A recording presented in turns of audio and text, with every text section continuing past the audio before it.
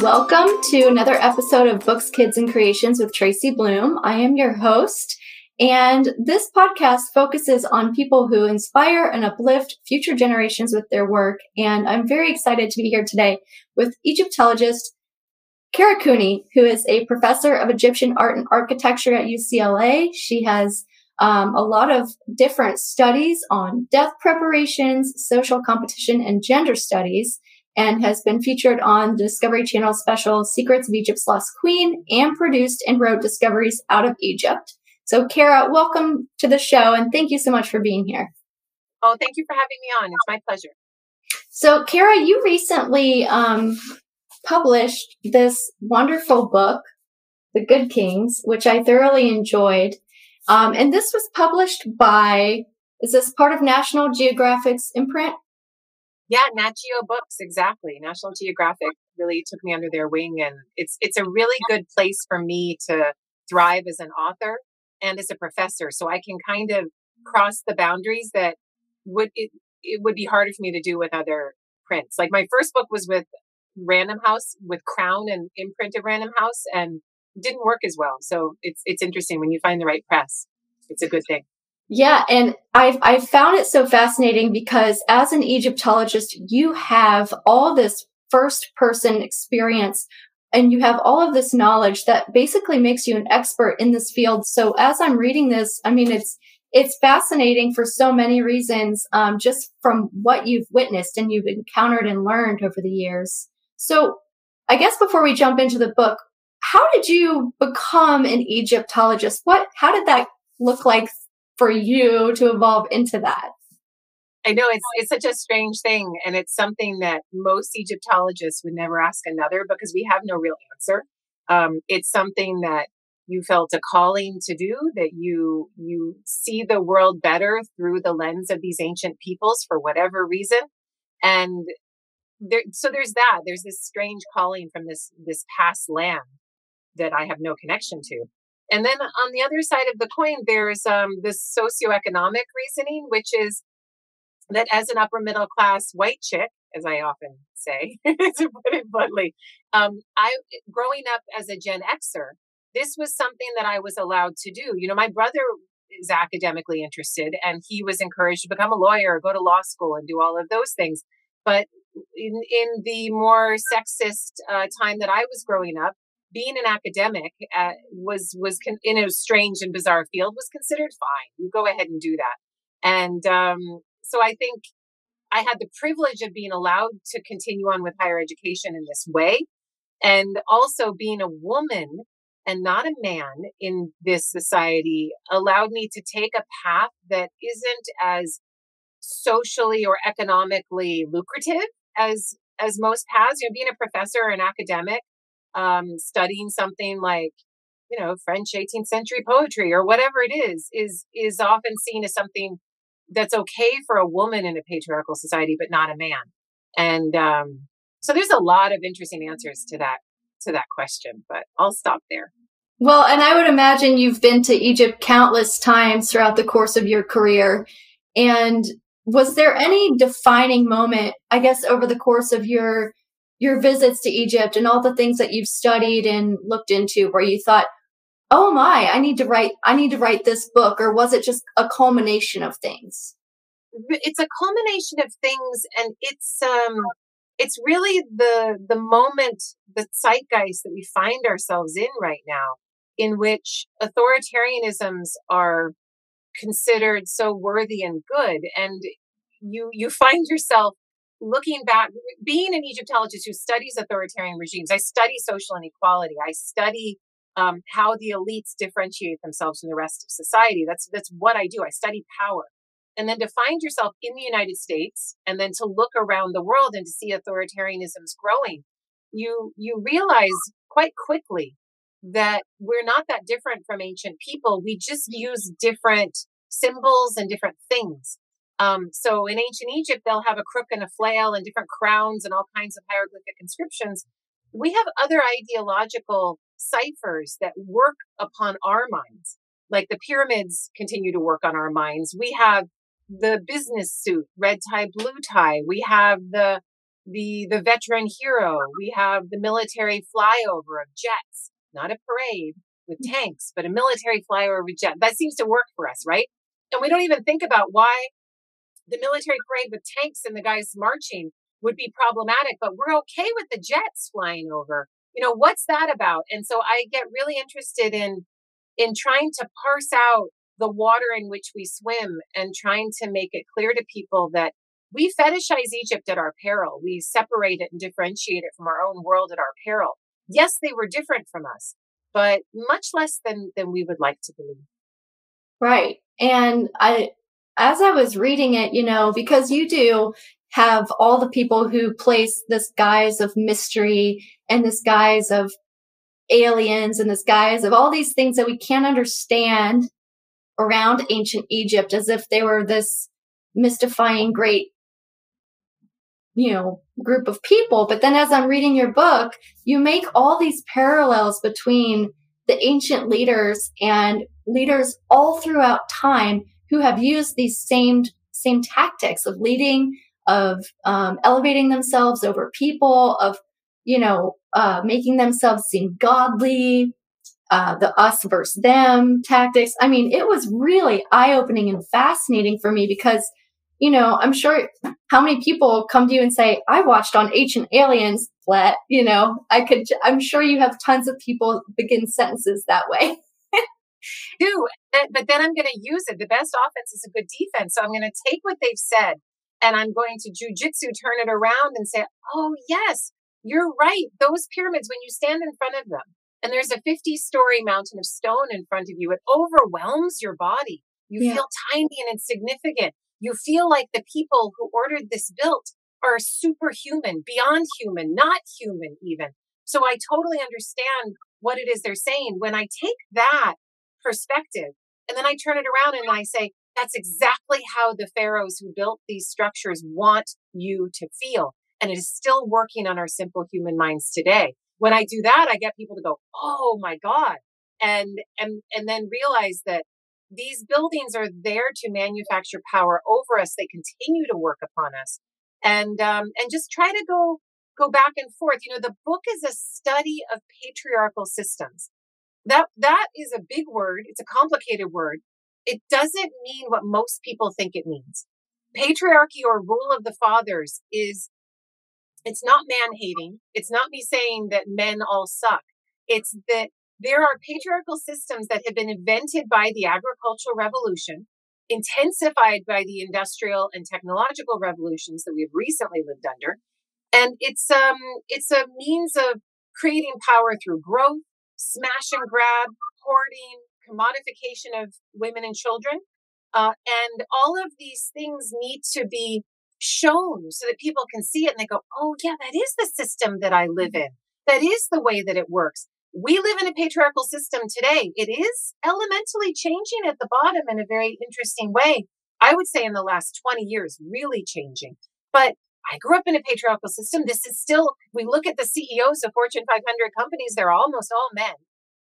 And this is the way our scarce resources are distributed. And so I'm just shaking people and going, look, it's the same system, different headgear, different language, different religion, but it's the same elemental thing. And unless we see that, we can't learn from the past, particularly the ancient past that has so much to teach us.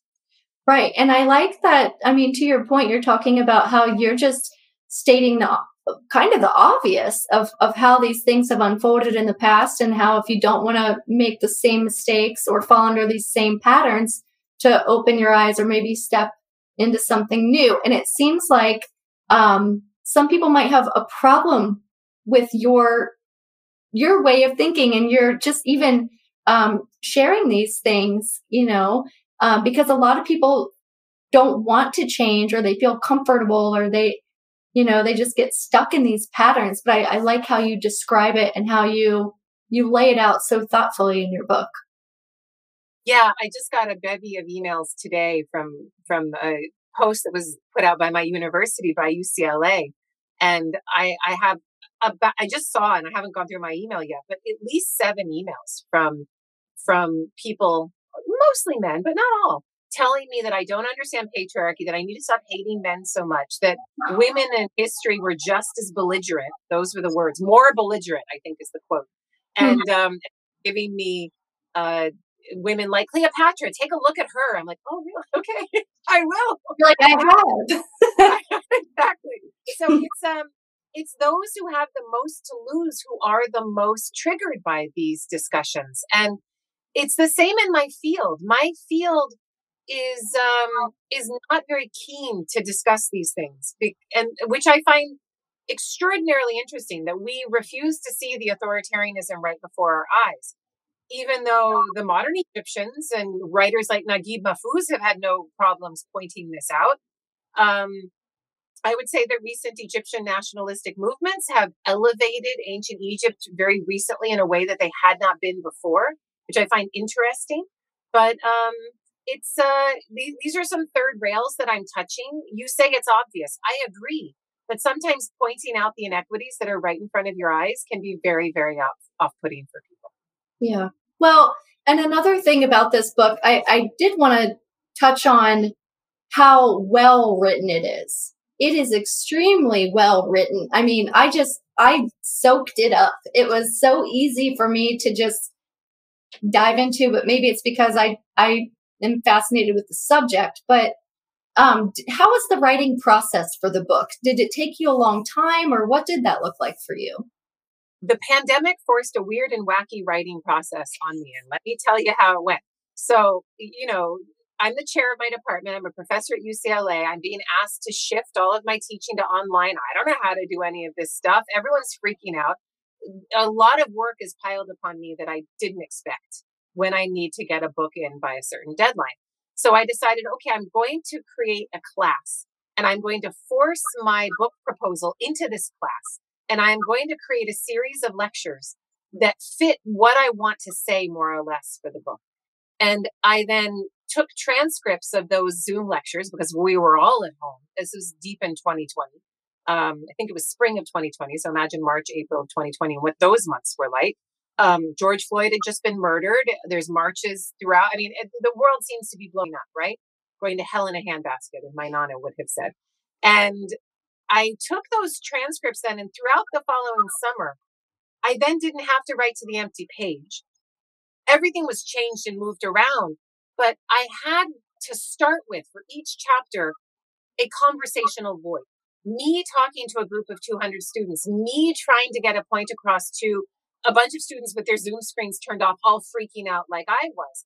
And that voice and tone, it really helped to set the feel of the book. And it helped me when I rewrote everything over the summer to just give it that more conversational feel, as if I'm talking to a classroom, as if I'm having a real conversation with you, and not being an academic who's trying to write in a particular way. And these kings, I know them pretty well. I teach these kings often. And yes, I had to go into rabbit holes and look at scholarship for this discussion or that debate. But I tried to avoid reading the scholarship while I was writing, because the way academics write and argue is not helpful for communicating to people, I have found. We tend to be more defensive about how we communicate. We work with the data first instead of trying to get the narrative across and the argument and the rhetoric. So I focused on those things. And then, of course, I'm dipping my toe into the modern world, back into the ancient, back to the modern, back to the ancient. This includes more modern politics than I have ever put in a book before. And the time demanded it. The time still demands it. And so the writing, I just kind of felt filled with this urgent need to use all that I know about authoritarianisms of the past, about how patriarchy works, and how a particular place, i.e. ancient Egypt, that sells itself so well. Like, these guys had marketing spin doctors who could outsell any of us today. They knew what they were doing, and they were thousands of years good at doing it, at making their people think that they were divine beings who could connect with the heavens, who could get all of the riches for their people, and prosperity gospel on steroids. I mean, all of this is done so well. In the same way that when I wrote When Women Ruled the World, and I wanted to know why Egypt allowed so many female rulers of state, in this case, I wanted to know, how did Egypt do it so well? How did they hold on to this similar culture, language, patriarchal system, kingship for over 3,000 years? What is the secret of their success? So I kept trying to puzzle that out and crack it. You would think an Egyptologist would know that after studying it for 20 years, but no, you don't. And so this is my attempt to really try to crack that and figure it out. One thing that I found really fascinating was the mention of priests and priestesses in every, with every pharaoh that you mentioned, and you have a few of them. I was like, who's that? Like, I'd never heard of some of the ones that are in here, but each one in their own way used the priests and the priestesses. I say priestesses. I'm assuming there were women, but to make themselves seem more divine and elevate themselves over all the people. And I started wondering, I wonder if there was some grand act that they performed that the people witnessed. I know in one chapter you talk about how the statues looked otherworldly, or how, they would construct them so light would enshroud them, and all these kind of tricky things that make them look godlike. But I just wondered, was there something more to the mysticism part or the priest part that... I think the answer is absolutely yes. And this is what makes religion and politics such a good coupling, but also such a dangerous one. Because what a good, quote unquote, authoritarian will do is to take a religion that is fervently believed, goddesses that people believe can help you through childbirth, that can help you to nurture your young infant and keep that infant from dying, gods that can make sure that the Nile floods as it should, that help you connect with your earth. It takes these fervently held beliefs, which I'm not trying to criticize, and it co-opts them.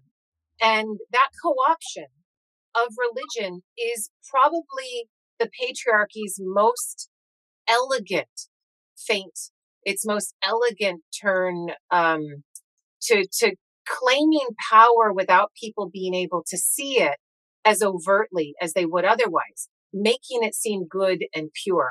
And, we live in this country with a separation of church and state according to all of our sacred, and I'm using scare quotes on purpose, documents, Constitution and Declaration of Independence. And yet we are now more able to see how religion is so much a part of our political lives, particularly as laws are increasingly passed controlling women's bodies in Texas and states. Religion is absolutely a part of this. And if you don't want to say religion, then morality, whatever that morality is. And morality is formed by the patriarchy, and it's formed by the stakeholders, generally to keep people into certain positions of non-power. And so those were things that I wanted to work with as well. And as you point out, the pageantry associated with making this co-option seem less cynical is very, very important. So you have to go through all of these machinations of keeping up with the times, making sure that your religion is updated so that it doesn't seem to be ossified and archaic and quaint. The Egyptians did this too. It may seem like they're always using the same old thing, but they are not. They're updating it as well. In the same way that we don't have tank parades and marching soldiers, that we have the flyover, we don't have our rulers wearing a military kit anymore. They now wear the business suit. They're the entrepreneurs, the good business fathers that we like. There will be a pushback against that. Soon it'll be, once the late capitalism destroys us all and we all have 17 jobs and we're all exhausted, the new authoritarians will be like, oh, no, I'm not going to wear the business suit. I'm not like that authoritarian capitalist guy. And they will reinvent themselves again with who knows what this next time. So there's always a new reinvention of these ideological ways. Yeah, it was really fascinating to read how you detail the rise and the fall of each one, and then how the next era comes in and says, no, I'm not going to be like that. I'm going to do this. And then, it's even, I was kind of laughing at the rechiseling of the faces over the statues, like, oh, just use these. They're here. I'll just put my face on them. Each patriarch says, I'm not like that last horrible, horrible guy who took all of your power. I am new and different, and the same exact system comes in. Right. And we have these discussions in the United States right now between right and left, and there is a method to this madness when people say both sides are the same. I'm not gonna be that simplistic and say that both sides are the same. But I will say that both sides work within the patriarchal system, and they can't extricate themselves from it. If the interesting thing that we're dealing with now is that we may be going through a new revolution. I think, as a historian, the human species is going through a new revolution, a post-patriarchal revolution, whatever that is. And that is the fire that we are stepping into right now. And why everybody, right and left, agrees that we're on the edge of a cliff. They may disagree about what to do about that cliff, but we're all there just sliding down together and not knowing exactly what to do. Mm-hmm. And that's the other urgent questioning that I applied to this book. And since it is, you've done so much with National Geographic, is there any kind of plans in the works for film or television to further produce this, on the screen? I haven't engaged with National Geographic documentary side or anything like that, but I live in Los Angeles and I'm always connecting with Hollywood people. And so it is completely possible that something could happen from this kind of a book. I think it'd make a great documentary. I do too. But we'll see. Documentaries right now, though, documentaries are deep in the weeds of patriarchal celebration, particularly for Egypt. So if you watch a documentary about Egypt, and I don't care if it's Ancient Aliens, History Channel, some sort of BS like that, or something that's more legitimately done, and the centennial of the discovery of Tutankhamun's tomb, it's all a patriarchal celebration and a positivism. And I don't think that most producers of television are very interested in touching this book.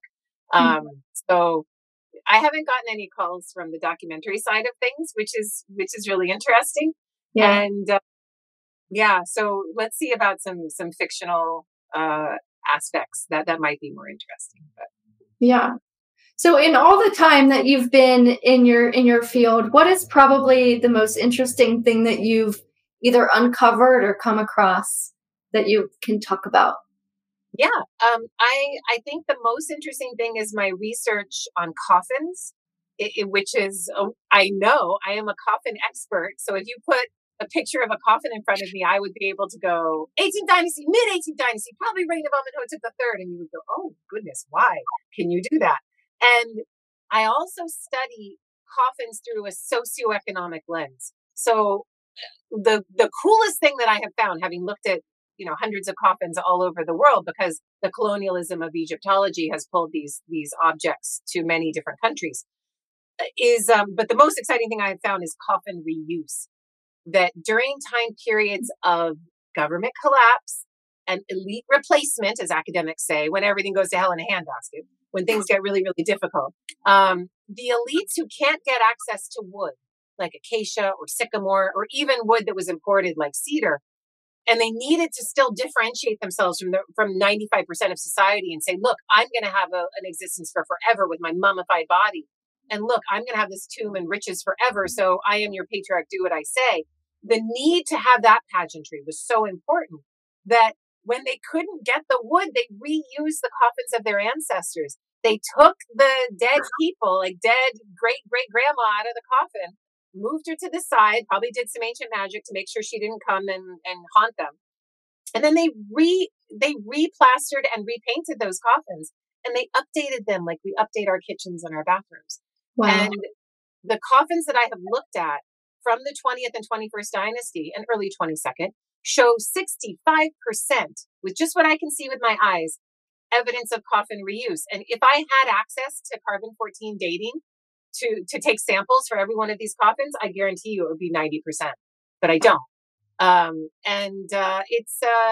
It's really interesting to see how people who are wealthy and want to keep their power will do anything to maintain it, even when there is extraordinary scarcity that encourages them to create a new system of visually showing power to people. They generally don't. And I compare coffin reuse, strangely, the best analogy I found thus far is human induced climate change, in which we know there's a problem, we know there's an issue, but no one does anything about it because our economic livelihood is so connected to these destructive systems and my retirement and your retirement and all of these different things. So we just kick the can down the road and do nothing. And it's the same thing with the coffins. There's no wood coming in, but we need to show how powerful we are. So let's just figure out a way. People continue to do the same thing, even if it's highly destructive, even if it could be considered immoral and include theft, to maintain their power. And so, yeah, that's probably the coolest thing. And people never expect coffin reuse. They're like, wait, what? How can that be? Right. All the time. Well, I didn't even know how big death was, like how big of a deal it was to have a cool, burial chamber and all the best things for the afterlife until, reading into here, I was like, oh, I guess this was a big deal, to have the best burial chambers and the best things to get you to the afterlife. I mean, remember, the dead do not bury themselves. So all of that show, that display is all being done by the living to show their power. So it's kind of like when you get married, you realize at a certain point that this wedding is not for you. This wedding is for your family. It's for everyone to put their best foot forward. It's for the in-laws. It's for everybody to display. It's not for your loving relationship unless you elope and you go off and just do something yourself. It's a display. And a funeral for the ancient Egyptians was the same thing. And it's a mechanism of showing and maintaining family power. And just making sure everyone knows is we have this coffin, we have this stuff, we have it, you don't. And look at, we can put it in a hole in the ground. Watch us. It's like somebody having a great big yacht, having 4 houses, having extraordinary amounts of cars and watches and things. We do the same things. We just don't do it through the pageantry of death rituals. Yeah.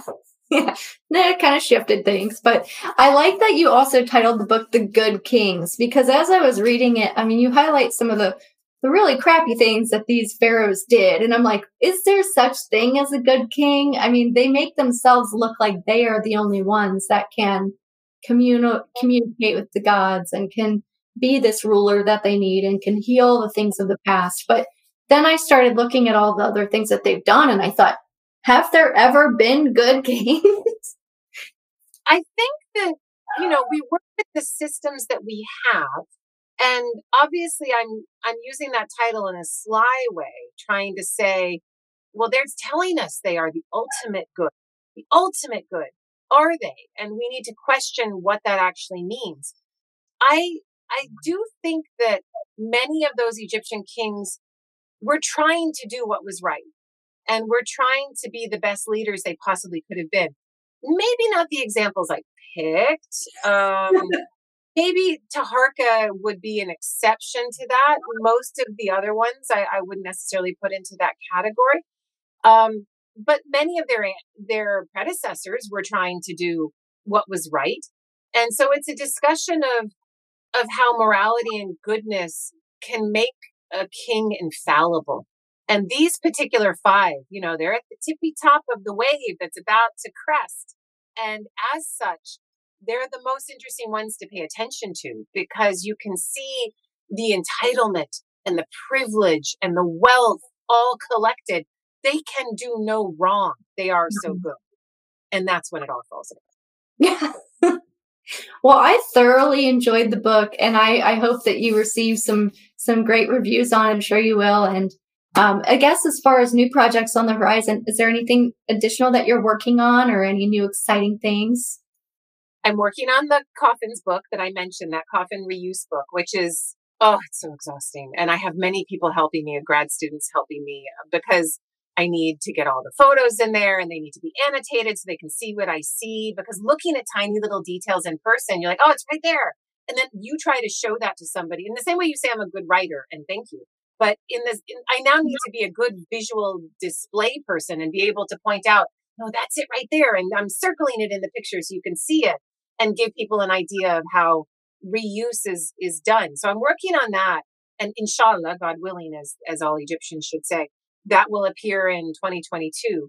And I'm thinking of the next book with Nat Geo Books. And now that we're discussing women's power, women's sexuality, I'm becoming more interested in research that I've done on the Egyptian harem and the commodification of the female body by the patriarchy. What does that look like?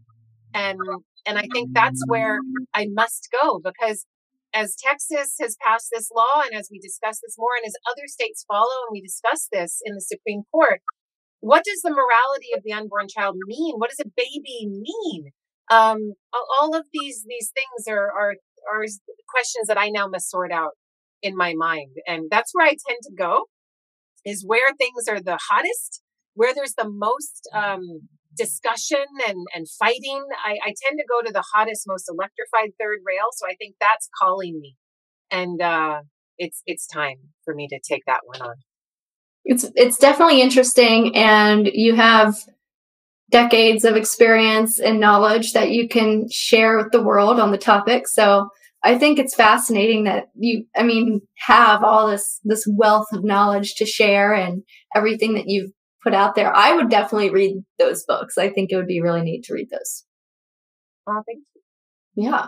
Well, thank you, Kara, for being here today, and best of luck with all that you do. And thank you so much for your beautiful book, baby, and best of luck in the future. And thank you so much for being here. Thank you so much, Tracy. This was indeed a pleasure.